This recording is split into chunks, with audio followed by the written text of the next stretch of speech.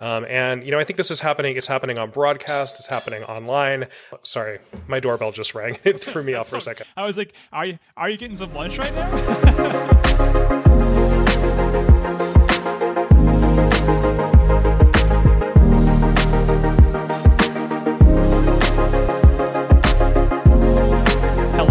Thank you for joining the IPG Media Lab from each of our respective homes.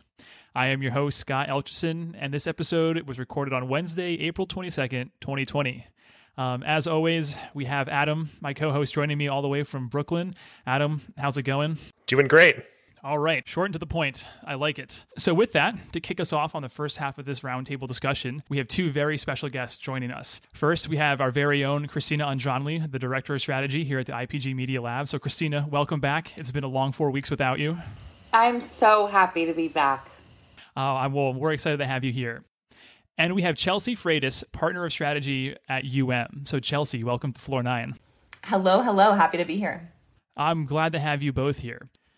Live is having a pretty big moment right now. For example, the IPG Media Lab, we're now live on Fridays. We'll talk more about that later in the show. But then on top of that, we saw one of the biggest live events happen over the past weekend where hundreds of different celebrities and artists came together to do a live concert or live broadcast for COVID relief. So Adam and Christina, Chelsea, what is going on with live right now?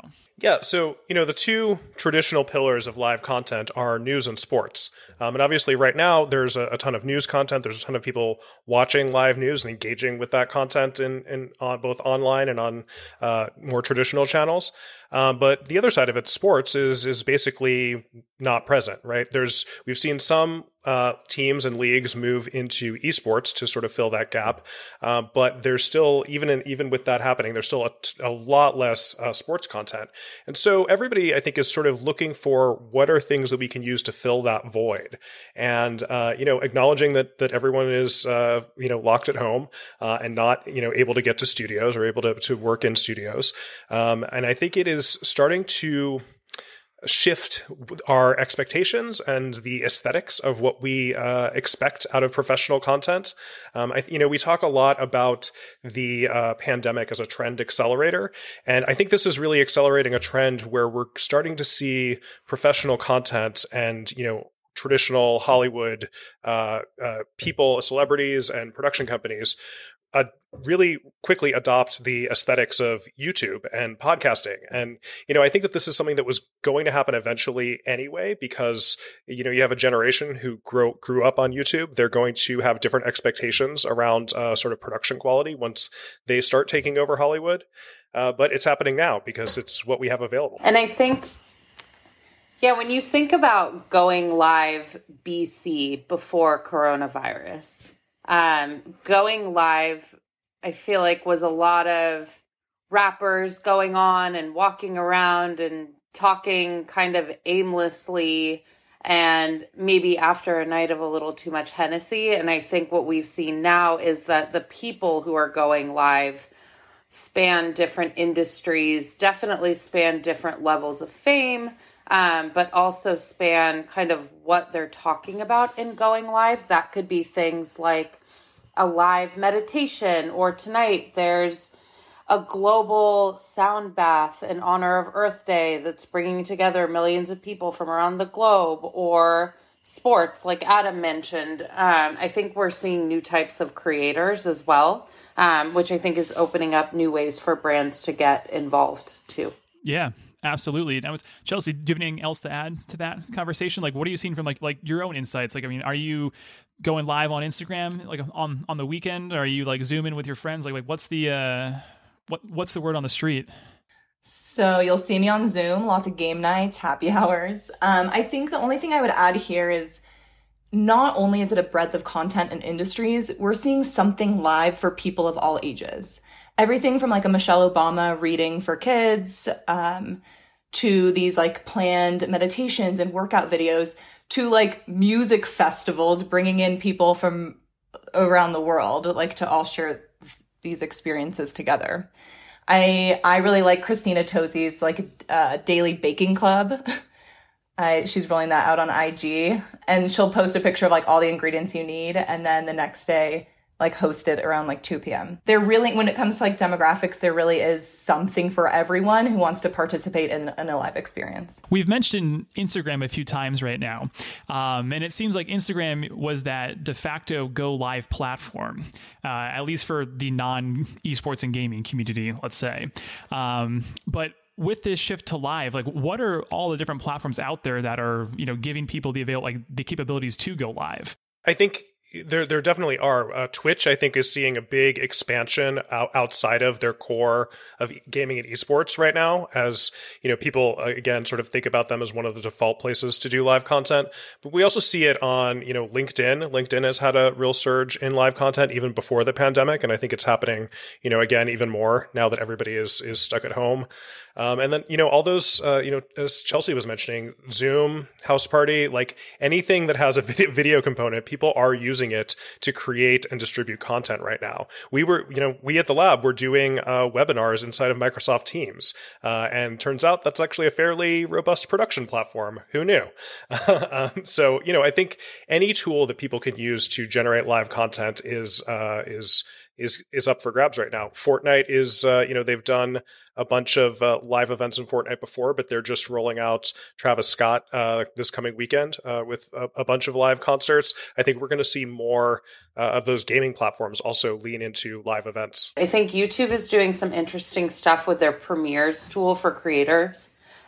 They've had it around for a couple years, but we're seeing studios like HBO use YouTube Premieres to go live. I'm putting that in quotes alongside the release on HBO streaming platforms of some of their upcoming shows.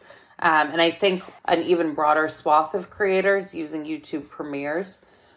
We're seeing a ton of experiment right now too on brand O&O sites for different forms of going live. There's an app that I keep seeing, or a tool, I should say, called Hero, that a lot of brands in the apparel, beauty, retail space are using, that essentially is a solution for brands to get messaging, video calls, photo exchanges with consumers, things like that they can embed into their own e-commerce platforms. And we're seeing brands like Estee Lauder, Deciem, for example, using the video chat tool to go live with consumers. Yes, of course, it's a customer service tool, but I think it's also showing the power of potentially generating different content through users directly, soliciting feedback through users direct. They're getting that feedback, they're getting that content, and we're seeing brands increasingly use that user-generated content in their marketing and what they're doing to respond to coronavirus as well. Absolutely. There are definitely a lot of use cases for live today. I think we've kind of touched on a few of these throughout our conversation already, but like you said, there's gaming, there's people are doing comedy shows, cooking, interviews, hanging out, eating, workouts. Beauty brands I think are really interesting because they're like native to social. And I feel like there are some of the brands that are the first to move to a new feature or platform that, our consumers kind of like adopt to, or they can take advantage of to reach their consumers over social. So Chelsea, knowing that you do a lot of work with like beauty brands, like how do you see them adapting to live and just kind of being a part of that conversation? Yeah, absolutely. I think you nailed it. For a category where touch and play is so essential to like the product and the purchase experience, we've seen a lot of brands like pivot very quickly. And I think in terms of social brands where like the wall has really been brought down, we've been seeing this happen over time, starting with like brands like Glossier that really opened up that informal channel of communication. For the most part, beauty brands right now really want to be seen as a resource, as an ally, pushing out content that matters to their audiences. So like a Kiehl's hosting Mask and Meditate Monday, or a Kosas hosting the Golden Hour meetup where people can interact with experts. A lot of brands are putting out that content to position themselves as credible beauty partners. Something I really like, lots of like virtual try-on tools and Zoom makeup tutorials that feel really relevant in this moment. But beyond that, I really love when brands are pushing self-expression, creativity, and taking that wall down to be more authentic. So like a Fenty Beauty, they actually launched the TikTok Beauty House prior to COVID. They've now like still found a way to push it out and do a lot of live video. But a brand that's always stood, for inclusivity, they actually are making their people and their fans, the creators. So I think that spirit of creativity, and especially when it comes to beauty where, you know, it's a moment to experiment and try new things, why not turn the camera back on people who are willing to showcase it? Does the raw format match or reflect in any way like a movement towards a more raw sense of beauty and aesthetic? Yes. I think that's a fantastic question. And I think we've seen the industry again shifting. Trends aren't born on the runway or backstage anymore. No one really wants to see that major polish or that perfection. That is definitely out. While people do still want to look like photo ready and social will always play an important role, trends are born on TikTok. We want to see what people are doing and how they're doing it so creatively and uniquely to them. Beauty has always been such a personal category. And I think now the more genuine and scrappy people can be, that's what's really taking off and shining. It's interesting on TikTok too. I feel like the creators that are on TikTok, those younger consumers in Gen Z, know how to set up their home studio to shoot beautiful videos for TikTok. The creators themselves know, because they're digitally native, know how to set up their own studio and do production that's almost good enough to look, it's like natural plus, but maybe not to the scale of like a Hollywood or an advertising shoot production. Yeah, absolutely. And so, Christina, I want to go really deep on that point right there that you just made of, you know, how does this production model then change for brands looking to get into this live environment? Yeah, I think it's interesting because we are seeing Hollywood professionals and celebrities have to catch up to what teenagers on TikTok are doing.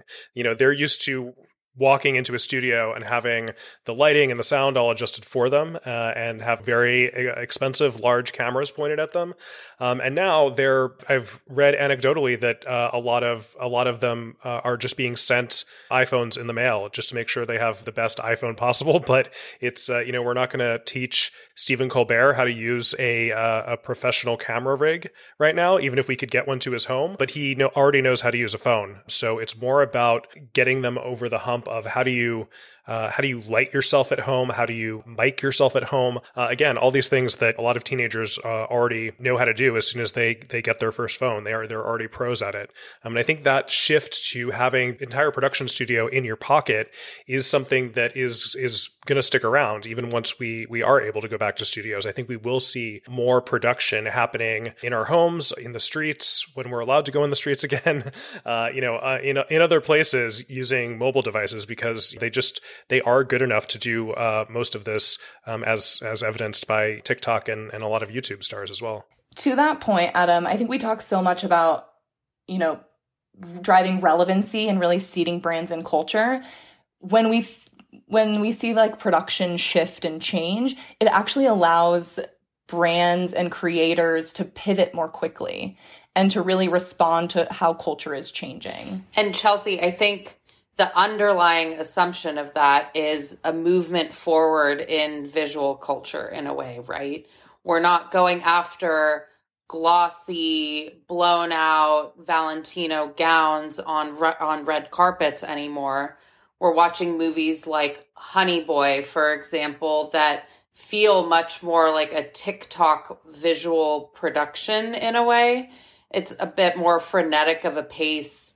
And it feels much more like social content than movies of old have prior. And I think what that does is when it's seeded through entertainment, it drives through to consumers and eventually makes its way to brands where the whole aesthetic of advertising could change as the result of, yes, a shift towards mobile video consumption and this more live, quick cut video that we're seeing. But I think that permeates through to after this crisis happens. We could just see a shift entirely visually in what is accepted. It's sort of like what Chelsea was saying about beauty trends, but translating all the way down to media and Hollywood and brands. I think brands are probably a little nervous about shifting that aesthetic because it seems less professional, in quotes, and less polished. But I think that once they start seeing Hollywood and celebrities doing it as well. I think that gives them the courage and the sort of evidence that this is a real thing, and it's okay and acceptable in our culture to do it. But what about content that has already been recorded? This idea like on-demand content, is that still able to go live? Is there something that brands can do or the owners of that IP do to make that content live? Yeah, I think the thing that I'm seeing is brands and influencers kind of eventizing catalog content and pre-recorded content by like hosting live, co-viewing, while talking about it on Twitter, pulling stuff out of like the Hulu catalog, let's say, and posting about it on Twitter with, one episode a night or 4 episodes, over a Saturday afternoon, things like that, to sort of give people that feeling of connection and that social space to hang out around the content. But you can really do that with any content that you have. You just need to find a brand or an influencer who has a large enough following to sort of get people excited about it. And then, from there, they will tune in, they will watch along together, because, as we have been talking about a lot, people are looking for social things they can do remotely. And I think, after the first week or two, just staring at each other in Zoom started to get a little boring. So giving people, something to watch and talk about is pretty valuable these days. And that curation and that community and that social connection is something that is pretty easy, I think, for any brands to lean into.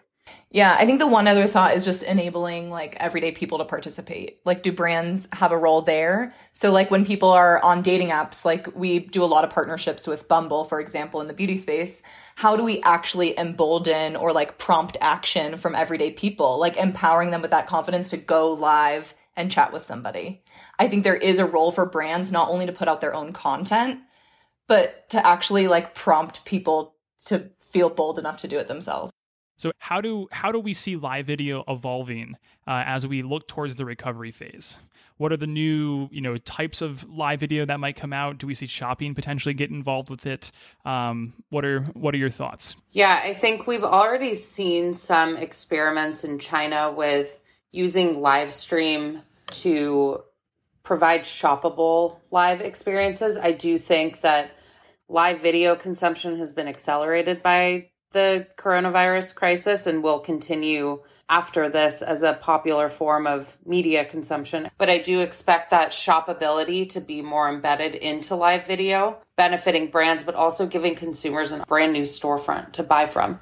Yeah, I think we've seen commerce tied to live content sort of bubbling in the US. The other thing that I keep thinking about is just this aesthetic shift, and that the faster brands can get comfortable with the aesthetics of live, the more prepared they're going to be across every kind of medium.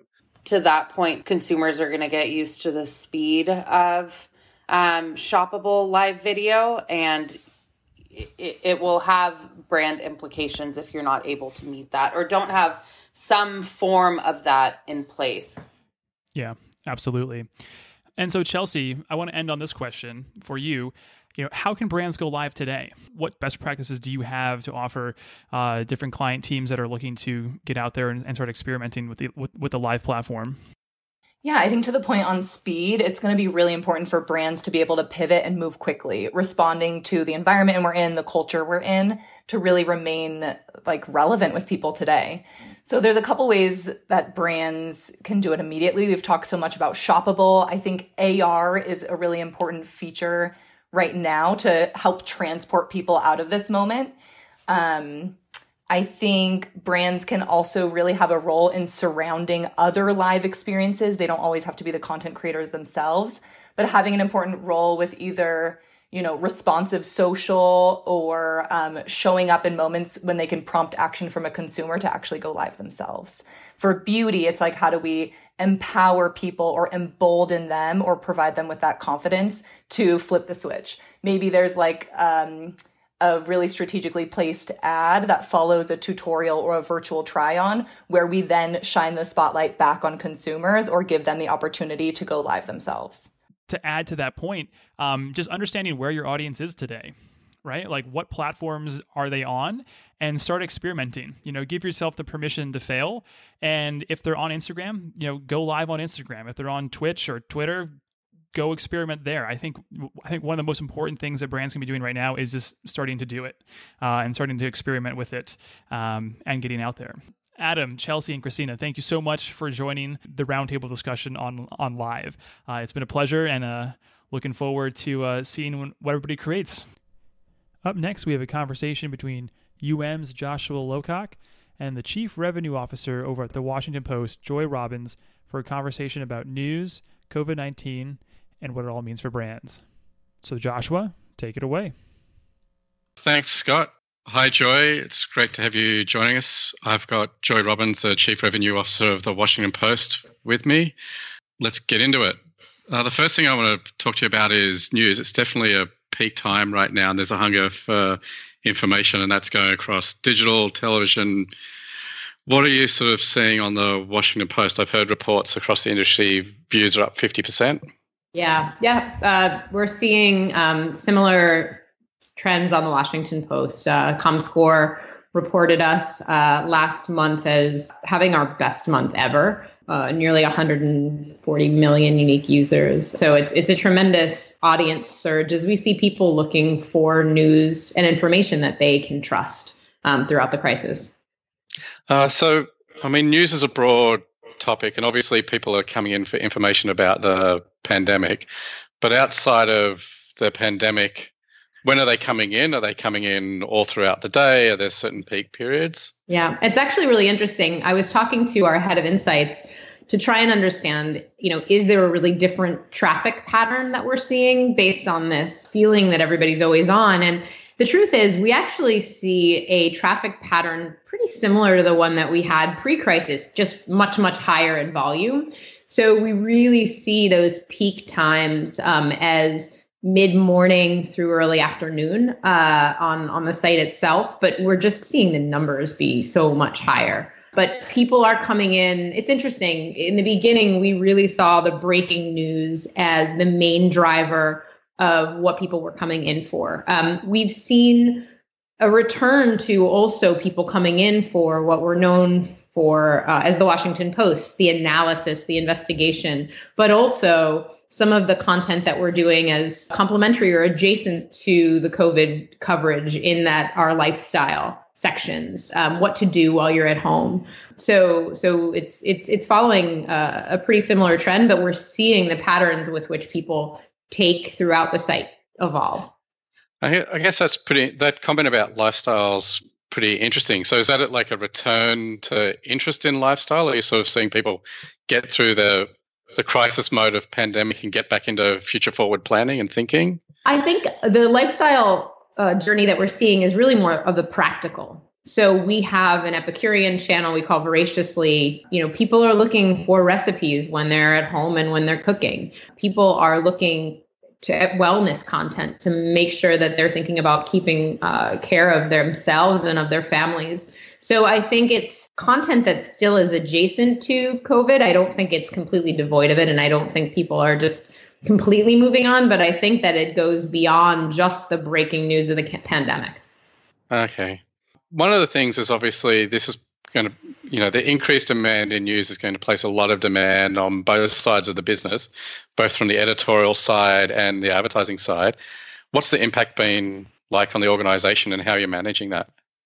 Well, from a news perspective, obviously it's just been such a time for our editorial team to really focus and deploy against covering the pandemic. So that's really been a massive focus of the entire news side of the organization, and ensuring also on the product side of the organization that we are supporting that interest product, whatever editorial needs during this period of time. On the advertising side, I think what we've really taken it to be our responsibility is helping brands and agencies translate what we're seeing from a reader behavior standpoint, or what we're seeing in the news and what the coverage looks like, and how to think about their own marketing strategies as a result. So providing reader surveys that we've been conducting to better understand what the sentiment of our readers looks like, how they're feeling, what they want to see from brands when it comes to having advertising appear within our coverage. What's the right tone to strike? What's something that they would find valuable? So that is really a way, just making sense of all of this from an advertiser perspective is how we've really focused on the brand side, on the ad side. Okay. That sort of is a nice segue into brand safety, but I want to talk about that reader survey. What's the feedback you're getting from advertisers who are advertising in news right now and their response to the details you're getting out of those reader surveys? Well, what's been interesting and really something that I think the team on my side has felt a lot of responsibility for is the interest. I mean, we've seen a real outpour from the agency and client landscape on really helping to understand things in the first place. We don't usually see this much activity in terms of help us find the signal through the noise. And so what we've done is, because we have such loyalty at scale, because we have a actual reader panel of people who have opted in to take surveys from the Washington Post, we've looked at them to, we put out a survey pretty early on to say we have brand partners that want to continue to support our journalism throughout this time, but they want to be sensitive to how they're communicating. What would you find as relevant, or what is tolerable? What should they stay away from? And overwhelmingly, as you probably can expect, given the well-covered aspect of this, is they want to understand how brands are responding to help their clients, their employees, and their communities. That was number one. 3 and 5 across every demo was really interested in that. The second was service driven. So help me work better from home. Help me understand how to entertain my family or educate my children. If you have expertise there, how to think about investing during volatile times, give that to me. The things people were really, adamant about staying away from was things that felt or ran counter to what we're hearing right now in terms of responsibility.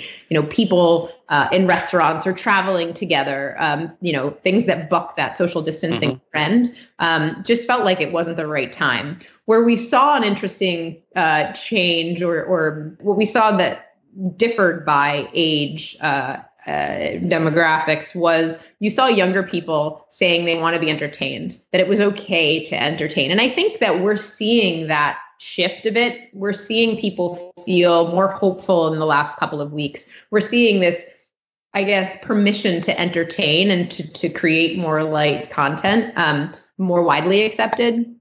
But I think that was something that was interesting to us. And I think that you asked the question of how are brands responding to it. I think that it's been really well received. I think that anything that we can do to provide a real time or temperature check of consumer sentiment is something that, because it's changing so quickly, brands and agencies have really responded well to. Okay, there's a lot of great points I want to pick up there. I love the conversation about how you're seeing people become more hopeful and that permission to entertain, because that's sort of a signal that at least consumer sentiment and the public sentiment is shifting. But the other thing I really liked, you spoke about loyalty at scale. And one of the unique things about the Post is that you're both an advertising supported business and a subscription supported business. I know for certain parts of your coverage right now, you've made a decision to lower the paywall. How do you balance that and reconcile this trade-off between the public service, public good nature of news and the commercial imperatives of driving subscription business and building advertising revenue? Sure. I think we take that very seriously, the public service part of it. In fact, our editor, Marty Barron, sent out an email to all of our registered readers or anybody for whom we had an email address to really let them know that we were making this COVID coverage free. We also were linking, we created an email to cover the COVID crisis where all linked content was also offered for free. And we see that as a responsibility. We are definitely part of our business is rooted, a very strong part of our business is rooted in our subscriptions, but I think we also take our responsibility to inform very seriously. Okay, and so let's talk about subscriptions, because that's an interesting challenge in the advertising space. We've seen the rise of subscription-based advertising-free platforms. Is there risk do you think that at some point, there's clearly this public love of news, this public appreciation of news right now in times of crisis. Is there a risk to brands that news organizations move primarily subscription-based and therefore get locked out of being able to reach an audience? So I can't speak to the news industry at large, but I see the concern there. I mean, from the Post standpoint, it's critical to have both. In fact, Jeff Bezos talks about the tyranny of the or, and this is certainly not one that we would be taking a road down toward. We see subscriptions and advertising as two extremely important and even complementary aspects to our business. On the one hand, advertising revenue has long been a major source of revenue for the Washington Post. We introduced the concept of a paywall, digitally at least, about 7 years ago. And as we've seen that become stronger, it actually represents something that creates a better audience pool for advertisers. We have a better relationship with these readers. We have more data on them. But on the flip side, I think that our responsibility to subscribers is that we then provide them with an excellent user experience. We protect their time, their attention, understand their habits, and we can build a stronger product overall. For us, the idea of being an or proposition of advertising or subscriptions is completely something that we would never look down toward. However, I think making sure that that's part of anybody's this idea of a multi-pronged strategy to your revenue is something that I think will continue to remain really important. Okay, I think that's sort of true for everyone right now. You need, the multi-pronged strategy is the only way to thrive and succeed, especially, and we haven't spoken about, like, local news has been particularly challenged through this crisis, and they're the ones laying off and furloughing staff. Are there any insights you think that are unique to the Post that would apply to local news organizations? Because to some extent, the Washington Post did start out as a local news publication. Yeah. I mean, I think, local news is definitely an area that's near and dear to our heart. The idea and the learnings that I think any organization is going to come away from this with is that the importance of creating multiple revenue streams is not a nice to have, it's a must have. At the Post, we've actually started to work more and more with some of these local news organizations from a technology perspective. So one thing, not maybe everybody in the media industry knows, but we actually created a business called ARC several years back, which is essentially a CMS that we run on behalf of many news organizations based on what we have seen work for the Washington Post.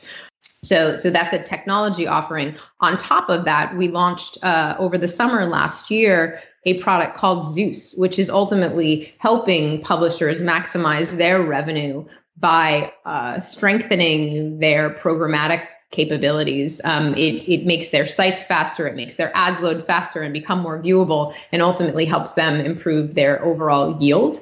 We've seen an increased interest in that offering, and we've been innovating a lot on that throughout this to really think about ways to help take some of the burden of managing some of those things in such a difficult time, and allowing that to be something that we can offer to that marketplace.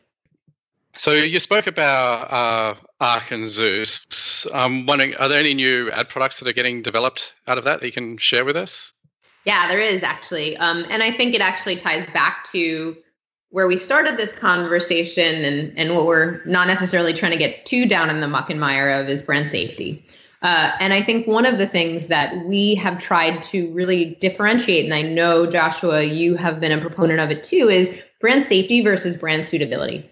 And I think that this COVID crisis has actually thrust that into everybody's top of mind, because back to how do you really appear how do you show up around this type of content in a responsible way, led us to really think about how do we then help advertisers be able to find their voice within this. And one of the things that we've seen is so many brands have had their COVID crisis sort of positioning or their statement ready to go on platforms like social. So if you look at what they're putting out on their Twitter or on their Insta handles, it feels like there is messaging that they feel comfortable with. So we've actually created a product called Zeus Prime that is that easily transforms your social assets within seconds, really. Within maybe seconds is aggressive, at least for my ad ops team, but very, very turnkey, taking what you have in social and actually creating it into an ad unit and then placing it next to content that would be relevant. So we're using COVID as an example here, but I think beyond how we'll leverage that in the future, we'll take all of the data, the first party data, the machine learned data, the predictive data that we've built up over the years, and allow brands to show up via our Zeus Prime product, combined with what we also call Zeus Insights, which is that first party and predictive data I talked about, and actually match the right message at the right moment for brands. And it happens to be that sometimes the most real time, or almost all the time, the most real time messaging from brands and the most relevant messaging from brands, and the thing that ties back into what we're probably going to be reporting on, is happening on social, but it's not being unlocked necessarily into their standard creative. So how can we actually help bring that to something that will help them be more timely and ultimately perform even better? So that's one of the innovations that we've really been pushing forward with. I think that's a really fascinating insight, because you're right, like the creative process for, in air quotes, traditional advertising, but in this sense on digital, is so much slower, and social so much more current and in the moment. So bridging those two gaps is really powerful. I won't ask if Zeus Prime's included with my Amazon subscription, but I can only wish and hope for, some of our clients' sakes. One of the other things I want to get onto is, expanding, the brand of the Post. We've seen a lot of news organizations extend their assets and try and become a bigger brand. I would say the Post has probably succeeded more than most at that. And it's mentioned in the same breath as the Wall Street Journal and the New York Times, and is seen as a truly national important publication.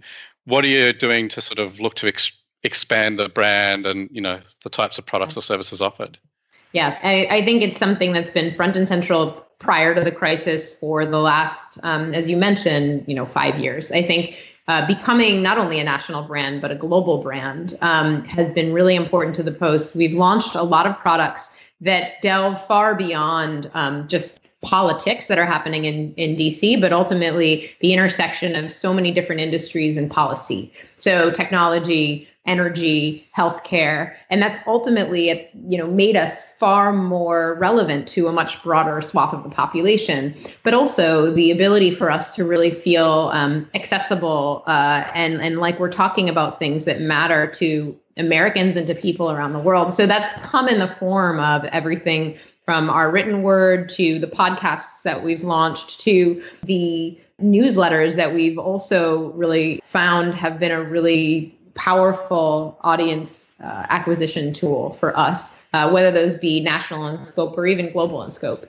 When it comes to broadening out the consumer view of the brand and how we're perceived, it also comes down to how we fit into their lives through things like those lifestyle channels I was talking about. So we launched voraciously 2 years ago. We launched By the Way, which is our travel vertical. Last year, we launched an e-gaming vertical at the end of last year called Launcher. Now that we have substantiated that people look to the Washington Post for news that they can trust, or for point of views and for advice that they can trust, we've really taken that into some of the lifestyle and places in their lives where they can use that as well.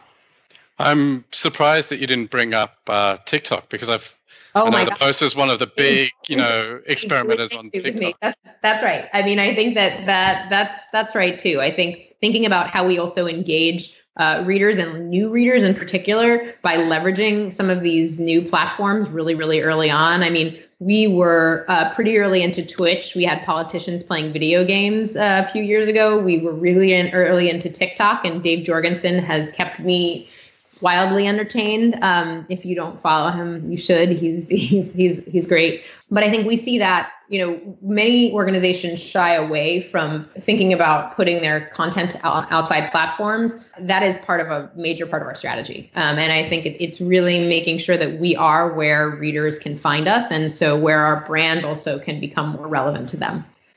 So let's sort of wrap it up, and we like to sort of end on an optimistic note. The pace of transformation right now is accelerated, and we're seeing 10 years compress into 4 months. Are there any sort of, I'll say, breakout innovations that you've seen resonate right now that you're betting on outside of, the continued success on TikTok? I mean, we have a really strong, well-respected live business that we've always obviously talked about and really traded on the influence of the people in the room, and then ultimately the quality of the production, and along with like the breaking news guests. We've just started our virtual events last week, and the live viewing numbers that we're seeing rival cable news. I mean, I don't think I can talk about them publicly. I'm not sure how much we're ready to put that out there, but we've done 3 events and they are incredible in terms of both the quality of the people who are signing up to see them and then the numbers of streams that are coming in. And so what that intimates to us is, is this in-person live event business something that is transforming and is virtual something that will be more like the new normal, or is the feeling of that authenticity and that intimacy, even though you're through a screen, but it feels like people are less guarded? Is that something that we can look forward that really has even a broader impact than just our live business in general? No, I love that you've talked about that as authenticity, because I think that's what everyone's learning from a content production perspective, that this is an opportunity to be much more authentic and human in the way you talk to and interact with people. On that note, I'd love to wrap it up. Thank you again, Joy. I really enjoyed talking to you and appreciate your time, and thanks for being part of the Floor 9 podcast. Joshua, thank you so much for having me. Really, pleasure. Joshua and Joy, thank you for that fantastic conversation. So Adam, we've come to our favorite section of the pod, news. Are you ready to talk about this week's news? I'm always ready to talk about this week's news.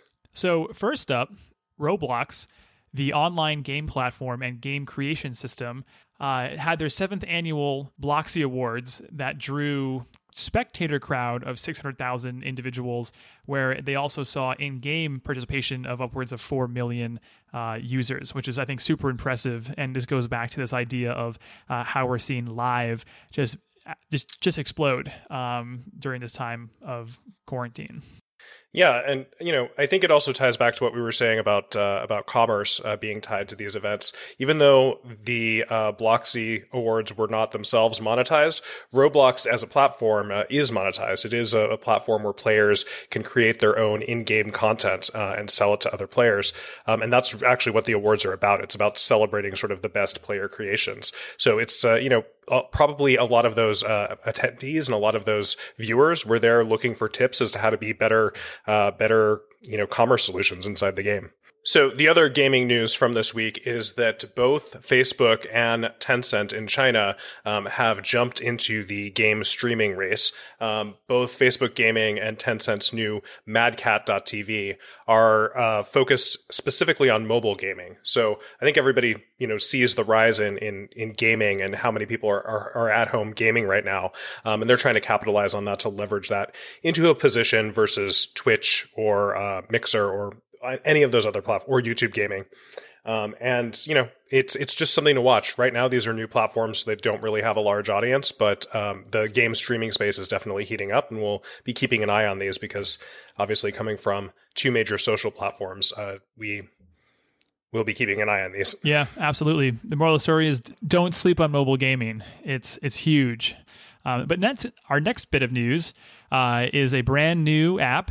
It's called Clubhouse. It just launched this week and took Twitter over by a storm. VC Twitter was just lit up by the exclusivity of this platform. So for those that don't know, Clubhouse is an audio-based social network where people can spontaneously jump into voice chat rooms and talk together.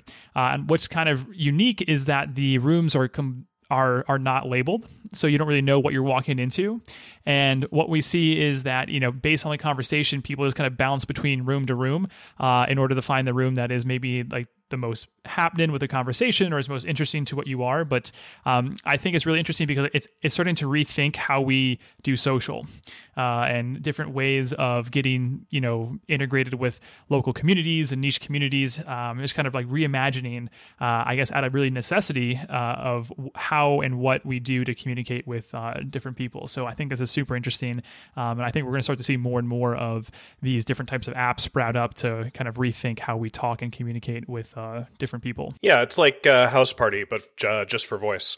And I think, we're seeing both of those are good examples of what is now sort of being called spontaneous social apps.